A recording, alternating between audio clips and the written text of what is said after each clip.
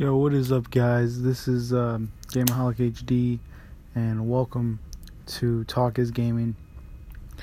And what I'm going to talk about in this episode is Quantum Break for Xbox One. I literally just got it not that long ago, and I'm almost done with the game. I'm literally probably at the last level of the game, and a lot of people don't give this game credit. Like a lot of people probably don't play it as much as I think they should, because I think it's a good game. Has awesome story. I'm not gonna lie, the story is a little like when it comes to, like, usually we're used to seeing like cutscenes and stuff, but it's usually like a TV show pretty much. And I think that's really cool. It's just it can be a little long, but I think that's part of the experience.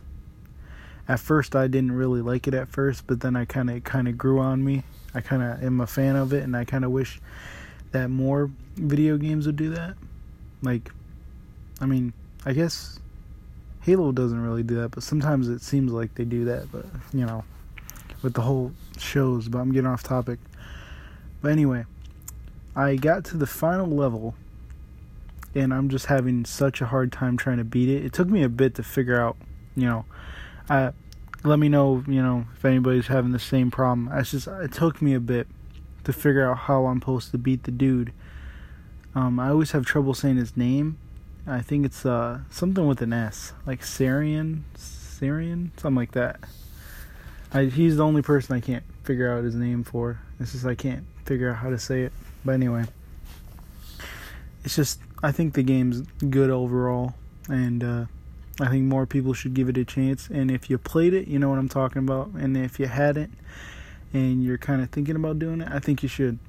I think it's an awesome game, and I highly recommend. And I'm just hoping I can beat the ending. Hopefully I can beat that soon. I'm actually about to play it right now. After I want to do this podcast real quick, but just if you play it, let me know how you think of it. Let me know if you didn't like it or if you just had a bad experience. I kind of want to know. So, just let me know. And I guess I'll see you in my next episode. So, peace. I'm out.